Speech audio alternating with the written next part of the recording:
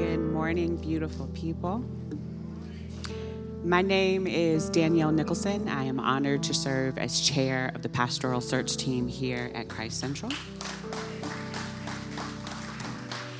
And today's scripture comes from Philippians chapter 2, verses 1 through 11.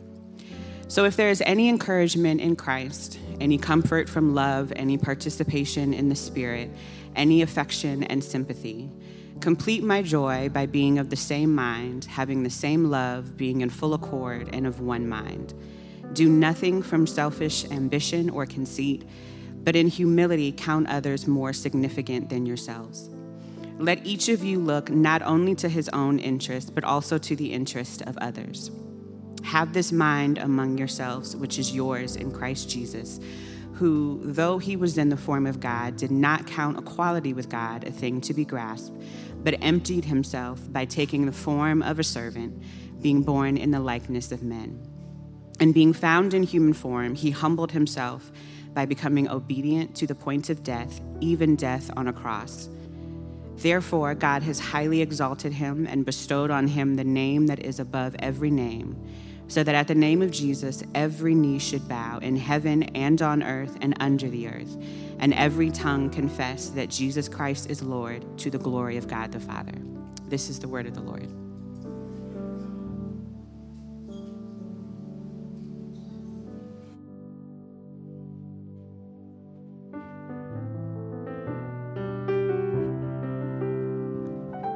Good morning.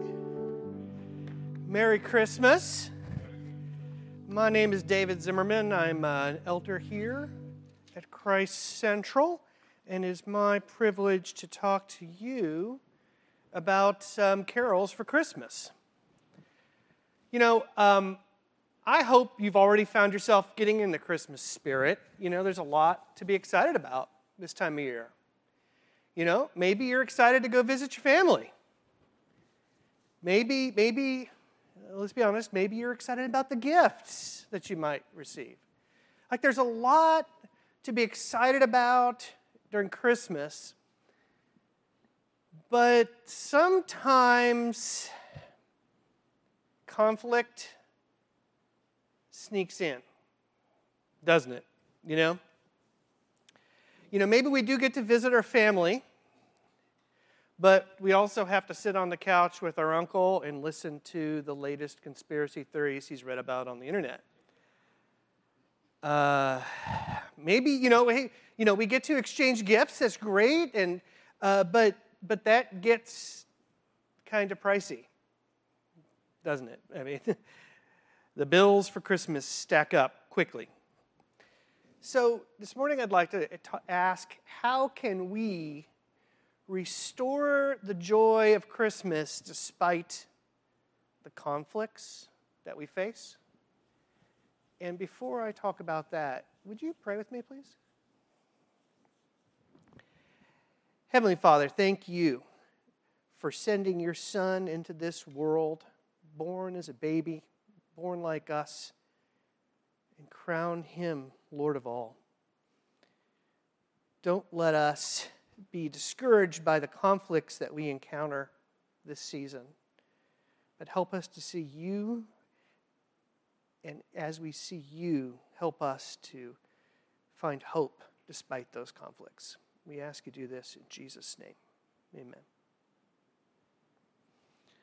So, to try to answer this question about how we can find hope in the conflicts that we might experience during Christmas, I thought it'd be helpful for us to turn to the book of Philippians, chapter 2 especially, because Paul is speaking to the church in Philippi because of some conflicts that are going on in their church.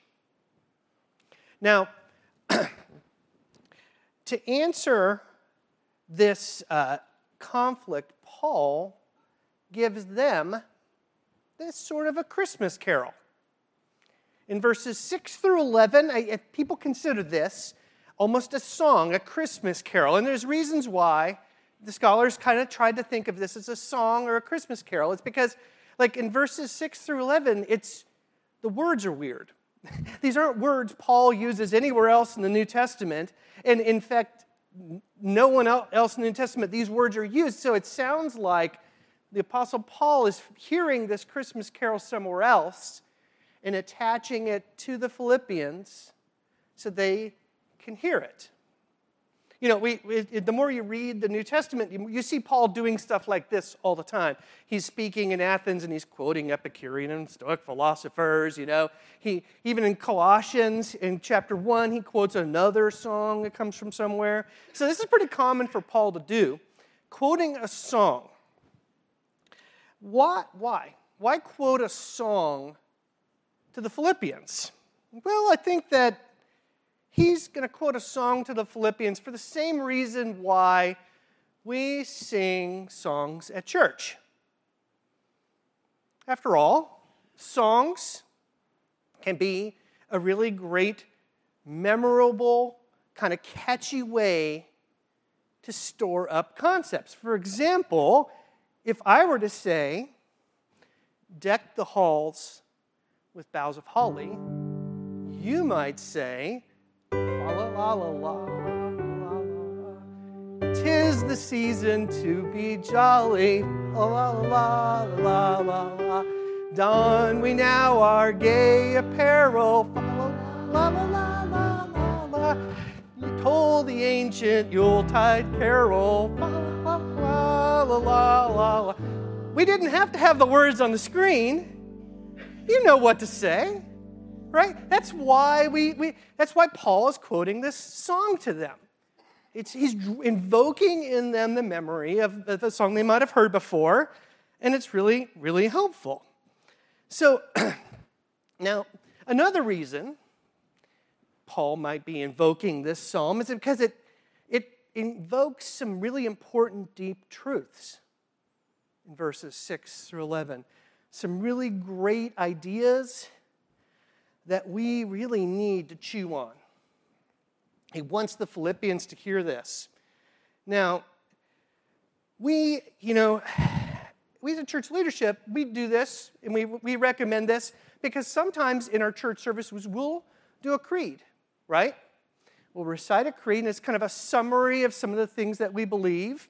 It's not meant to be like a comprehensive understanding of things, but just kind of a summary. Of course, we recite the creeds because we believe the Bible, and the Bible tells us something about who God is, and we summarize that in a creed. And I know that sometimes some people, maybe you don't understand why we do the creeds, or maybe you grew up in a tradition and you weren't big into creeds, but we think it's really important, and that's why we, as church leadership, we like to make sure we do creeds now and then. But if you think about it, what's the difference really between a creed and a song? Well, the difference really is one's put to music and one's not. But the power of the songs that we sing at church kind of remind us of who God is, what He's like, and that helps us remember. I don't know, I'm probably not the only one who throughout the week, something will pop into my head and I'll start remembering it. Oh, yeah, that's a song that we sang at church, right? Because these songs stick in our heads, these deep truths of songs, they're really helpful to us throughout the week. They come to our mind. And so we want to make sure that the songs that we sing in church have some truth to them. Because these songs that we sing, these creeds that we may recite, what they say affects how we live our life. So we want to make sure the words we're singing, the creeds we're saying, have some truth that can help us. Because if these songs don't have the right truth, that's going to end up hurting us as we live our life. For example, we might say, I'm not hearing it. Better watch out, right? You better not cry. You better not pout. I'm telling you why. Why? Santa Claus is coming to town, right? He's making a list. Don't make me the only one. Jesus Christ, He's gonna find out who's naughty or nice. Santa Claus is coming to town, right? All right, see, now if that song is true and we're living our life, that's going to have a huge implication in how we live, right? And frankly, I think that song's kind of shamey. It's kind of like makes you feel guilty. It's very finger-wagging and guilt-ridden. If that's reality, boy, that stinks. That's probably why we don't sing that in church, or it may be one of the reasons why we don't sing that in church, right? So it's for these reasons, because Paul wants the Philippians to have something memorable, a ditty to remember, but also because this song in verses 6 through 11 has some rich truths to it, that Paul is quoting this in this song. But what's the point Paul's trying to make by quoting this song? Now, I need to guard myself a little bit. I'm talking about Paul a lot here, and I don't want you to think that I don't believe this is God's word, right? This is God's word. God used Paul to write it to the Philippians because God wanted us to hear it too, right? So please don't get confused. I might use Paul as shorthand for the fact that this is what God has to say to us through the church at Philippi. So I just want to be clear. I might say Paul, but let's make sure we all understand. This is God's word to us. And so why did God want the Philippians to hear this song? And maybe there's a reason why God wants us to hear this song. Well, in verse 5, Paul tells them why. Boy, the big letter version of this isn't quite big enough. He tells us why he wants them to hear this song. He says in verse 5, "Have this mind among yourselves, which is yours in Christ Jesus." Now that little phrase, yours in Christ Jesus, that's packed with a ton of importance. You see, this in Christ concept that Paul's talking about here is really one of the most important concepts in the New Testament. It's kind of summarized by this idea called federal representation or federalism. And don't worry, I'm not going to talk about Congress.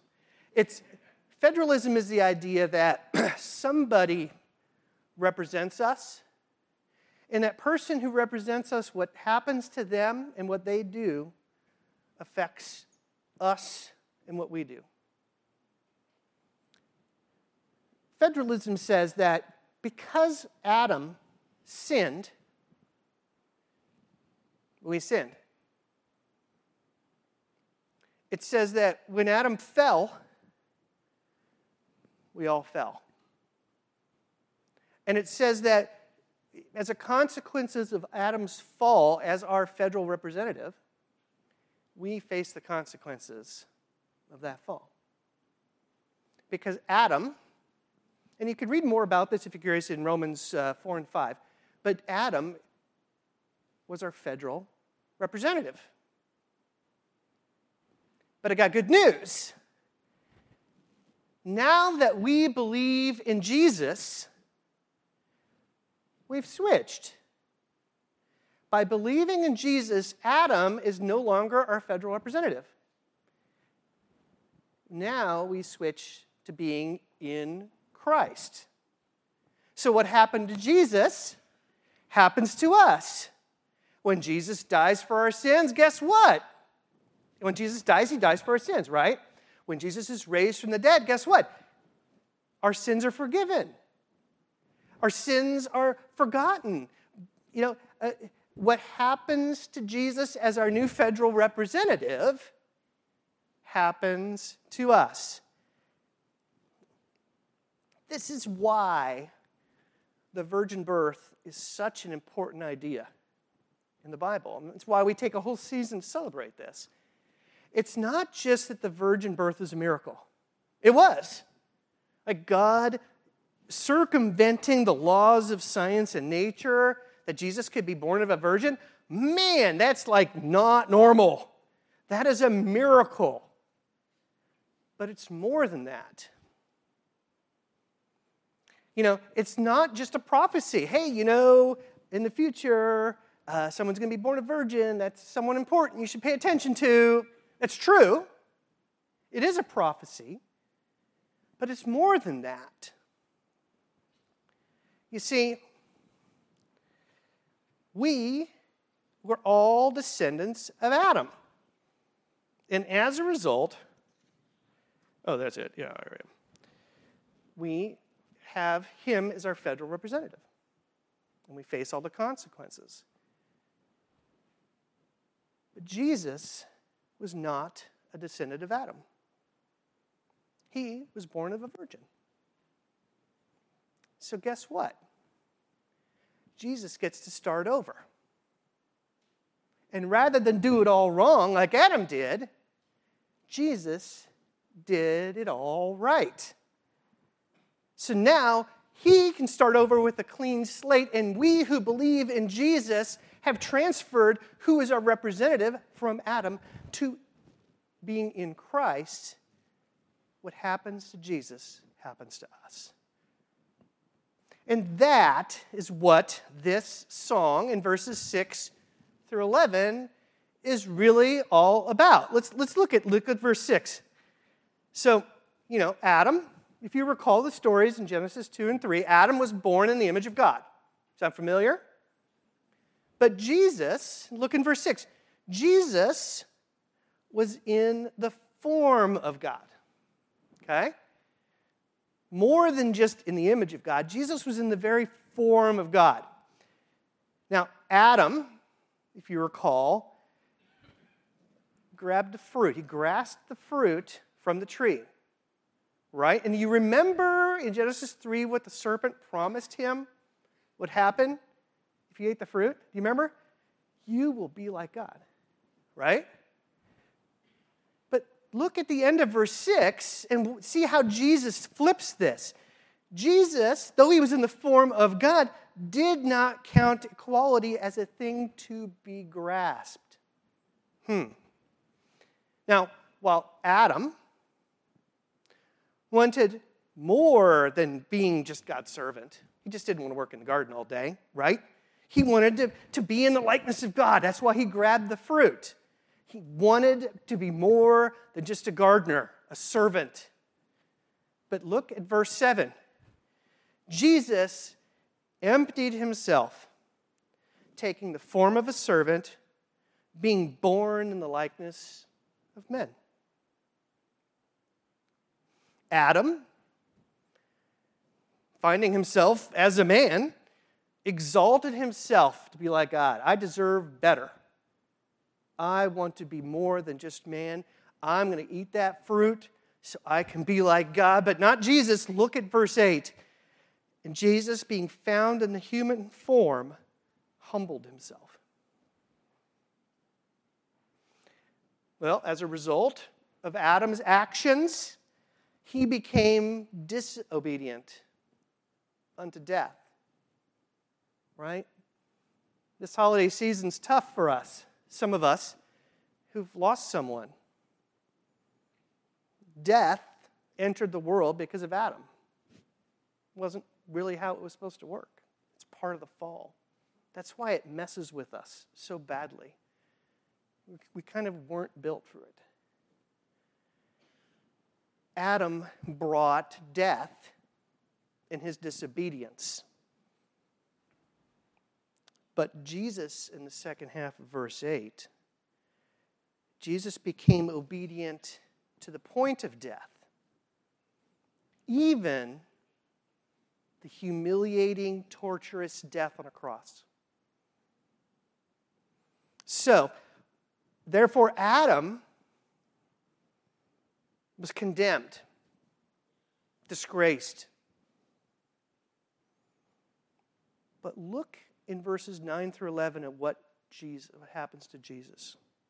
Therefore, God has highly exalted Jesus and bestowed on him that is the name above every name, so that at the name of Jesus every knee should bow in heaven and on earth and under the earth, and every tongue confess that Jesus Christ is Lord, to the glory of God the Father. Jesus undid everything Adam did wrong. And because we are in Jesus, we get the benefits of that.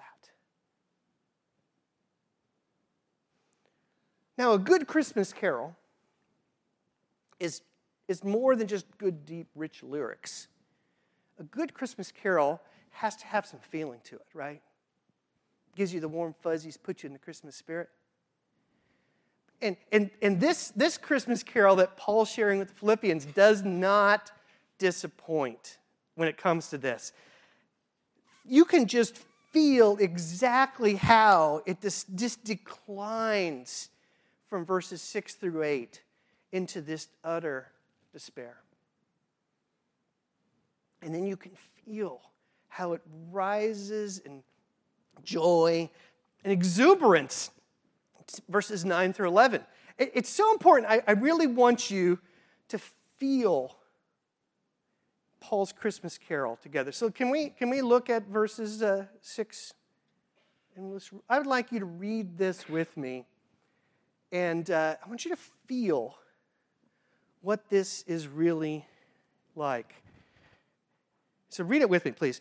In verse 6, Jesus, who though he was in the form of God, did not count equality with God something to be grasped, but emptied himself by taking the form of a servant, being born in the likeness of men, and being found in human form, he humbled himself by becoming obedient to the point of death, even death on the cross.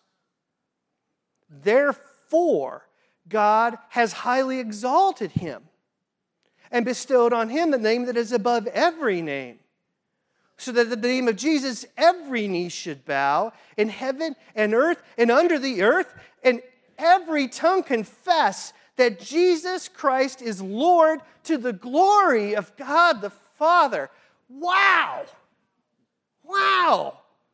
That's who our representative is. Those of us who've engaged with Christ in faith. The benefits that Christ experienced there are our benefits. Side note, I need someone to write a song about this, please. Thank you. So, Paul wants the Philippians to hear this amazing Christmas carol. Why? In verses 3 and 4, we get a kind of a clue. This is a church in conflict. Now, Paul doesn't specifically call out what the conflict is about, but we do know what's behind the conflict. In verse 3, they're struggling with selfish ambition and conceit. In verse 4, they're looking only after their own self-interest. And the solution that Paul writes the people he loves in Philippi is a Christmas carol. It's not, so stop being selfish. He doesn't tell them, so you stop being so conceited. He doesn't even say, so you should be more like Jesus. If that's all Paul has for this church that finds themselves in conflict, that's never helped anyone any more than telling someone you're in conflict with, just calm down. Never works. That's not what Paul's doing. If he was doing the song he might as well have sung to them was, you better watch out, you better not cry, you better not pout. I'm telling you why, Jesus is coming again, he's going to get you. right? But that's not the song he quotes to them. He wants them to remember who they are now that they are in Christ. And that is the solution he gives them for their conflict. He's even setting it up in verse 1. You hear it here. So, if there's any encouragement in Christ, man, if that Christmas carol that Paul's saying is true, there is some encouragement. That is who we are. He says, if there's any comfort from love in Christ, if that's who we are in Christ, and He is our representative, did you know that God cannot stop loving you any more than He can stop loving Christ? That's some comfort in love. If there's any participation in the Spirit, he says. Wow. So Jesus is not just some distant federal representative sitting in D.C. in his comfortable office. He sent His Spirit into our hearts so that we're not just left alone to fend for ourselves. We can participate in the Spirit because we're not left alone. If there's any affection and sympathy in Christ, Paul says, if this is true, and we are in Christ who died for us and rose from again for our justification, if that's true about us, the only difference between us and them is that we have a different representative. So maybe those around us who are struggling, maybe remembering who we are in Christ can help us give them sympathy too. If all of this is true, if there is any encouragement in Christ, then verses 2 through 5 are true as well. Conceited conflict goes away, and we can focus instead on what we have in common. This frees us from seeking only what we need, or we think we need, or think we deserve, so that we can turn our perspective from ourselves and, quote, count others more significant than ourselves. If this is true, we cannot look only after our own interests. Did you catch that? Verse 4? Verse 4 is totally worth looking at because I don't want to miss it. Let each of you look not only to your own interests, but also to the interest of others.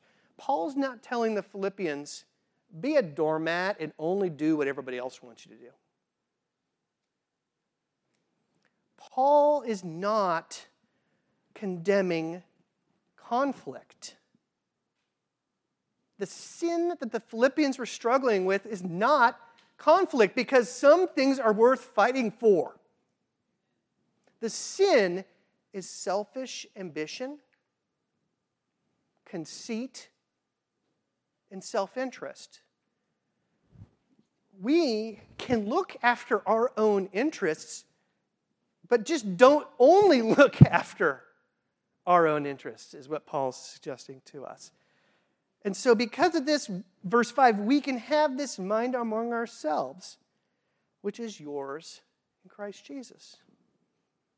Now, if that's how Paul applied this Christmas carol to the Philippians church, how can this help us restore the joy of Christmas in the conflicts we encounter over the next couple weeks? You know, I don't think I'm making a big confession here. So many of us have a lot of conflict over finances, right?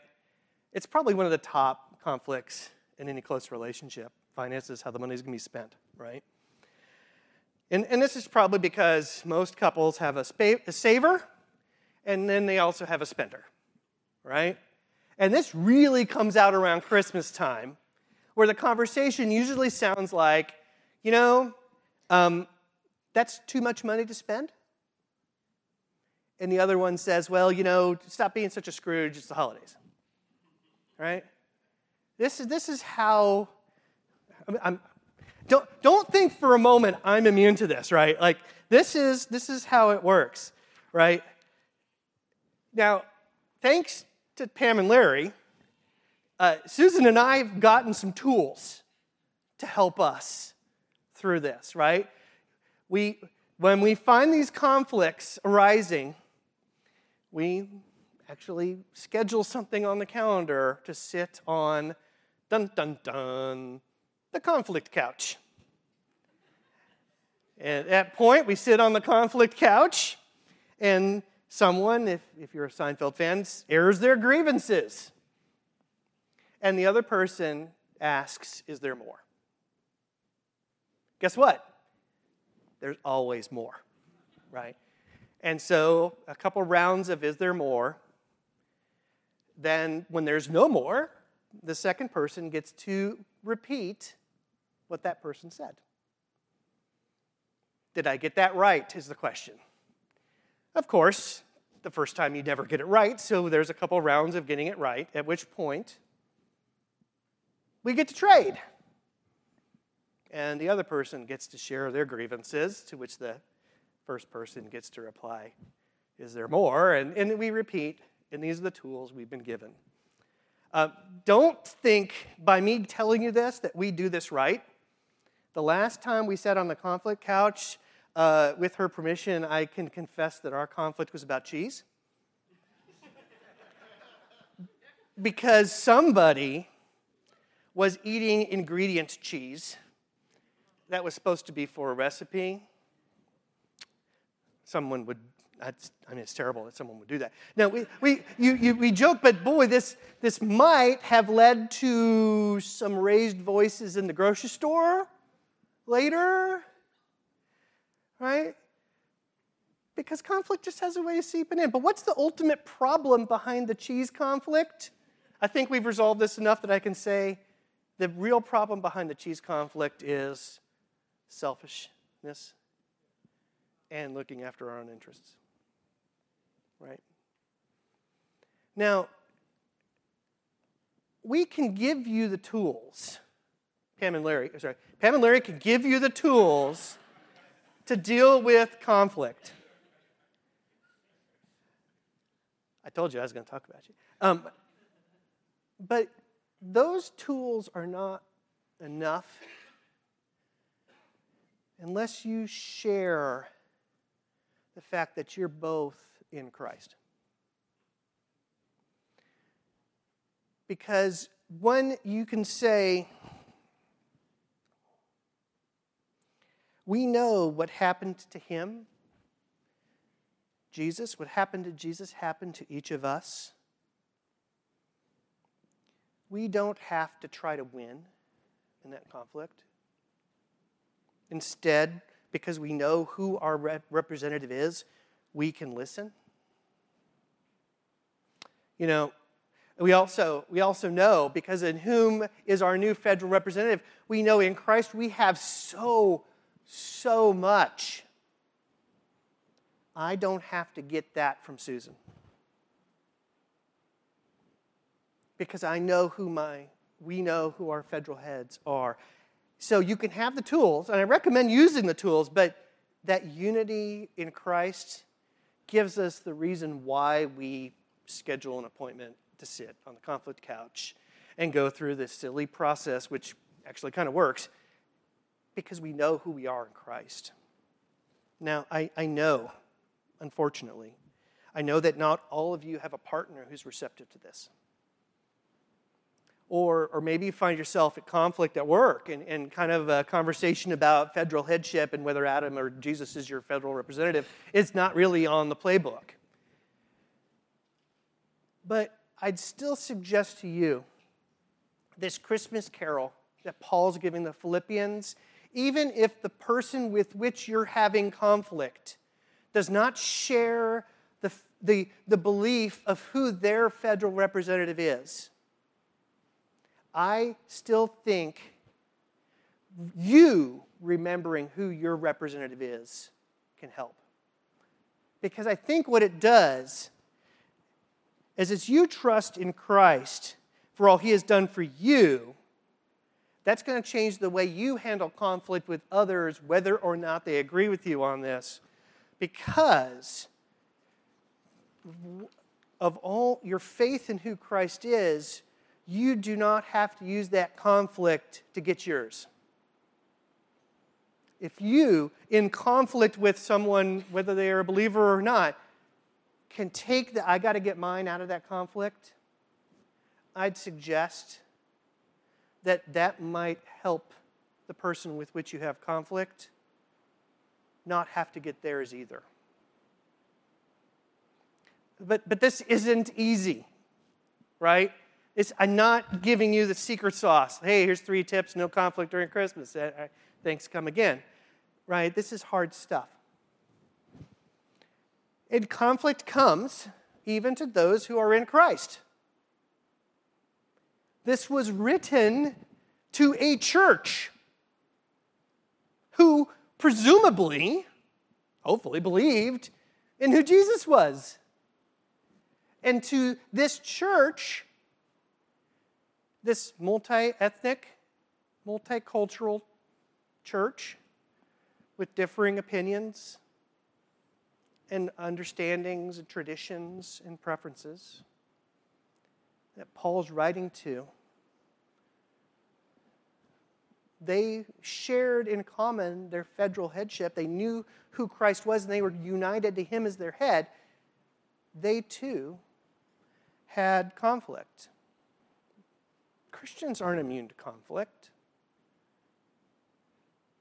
But it's not conflict that's the sin, right? It's the selfishness, self-interest, the conceitedness. That's the sin. Now, I was in a meeting with your church leadership recently, and we were talking about the fact that there might be some conflict coming in our community in the next 12 months with the election. Hopefully not, but there might be. But if we start now by remembering who our federal head is, look around. Look at who everyone, your federal head. We have the same federal head. And guess what? Paul reminds us in this song, he is Lord over all. No matter who you vote for, you're not voting to be Lord over that. Someone will be Lord over all, and every knee will bow and every tongue will confess that he is Lord of all. Over heavens, over the earth, and under the earth, he is Lord of all. Can we start to remember who the real Lord is in light of the next 12 months? And in light of that too, and I take this idea, something St. Howard challenged me with. Can we vote not after our own self-interest? If we are in Christ, and that is who is our federal representative, if we believe that to be true, that frees us from having to vote for the candidate that just serves our own interest. What would it look like if rather than vote for a candidate that just does what will help us, we voted for the candidate that helped others? Now, this Christmas, because of who we are in Christ, we can ask ourselves the difficult questions. And ask, is our conflict rooted, just like it was for the Philippians, in our own selfish ambitions? Our own self-interests? Or can we be freed from those to engage in conflict productively? So when we sit next to our uncle on the couch and he starts talking about the latest thing he read on the internet, so it must be true if it's on Instagram, we don't have to belittle him. We don't have to marginalize him. We don't have to prove ourselves right. We know who we are in Christ. What would it look like if we were to listen, hard though it may be, to our uncle? I have an uncle, and I find it really hard to talk with him because of the things that will come out of his mouth. But when I remember who I am in Christ and sit there and listen, I can see that he's really not buying into that as much as expressing his fear and his loneliness. And so if I can swallow my pride and come alongside him and solve the problems of loneliness and fear, maybe those conspiracy theories won't be quite as attractive. Maybe. And when we find that over the next week, because there's only 6 or 8 Christmas days left in shopping right before Christmas, right? We find ourselves in the conflict of you spent too much or stop being a Scrooge. What if we can pause for a moment and remember who we are in Christ and ask ourselves, what are we really afraid of? Why do we feel like we have to give such extravagant gifts? Are we trying to cover up our own insecurities? Are we trying to impress people by being so generous? Or are we so afraid of being in a state of finances that's insecure that we are putting the brakes so heavily out of total fear? Like, these are the questions we can ask. These are tough questions to ask. We can only ask them if we know who we are in Christ. If we remember who this Christmas carol is about, that he now represents us. Would you pray with me? Heavenly Father, we are excited for the season, but we also dread the conflict that comes so easily with it. Remind us of who we are in Christ and all that he is, and that all you've done to undo the brokenness of this world through him, to give us the motivation of why we would even want to engage productively in conflict, so that we can love those affectionately without having to look after our own self-interests. That's something that we just can't muster up. But we can if you pour your Spirit into us and give us this good news. We ask you to do this in Jesus' name. Amen.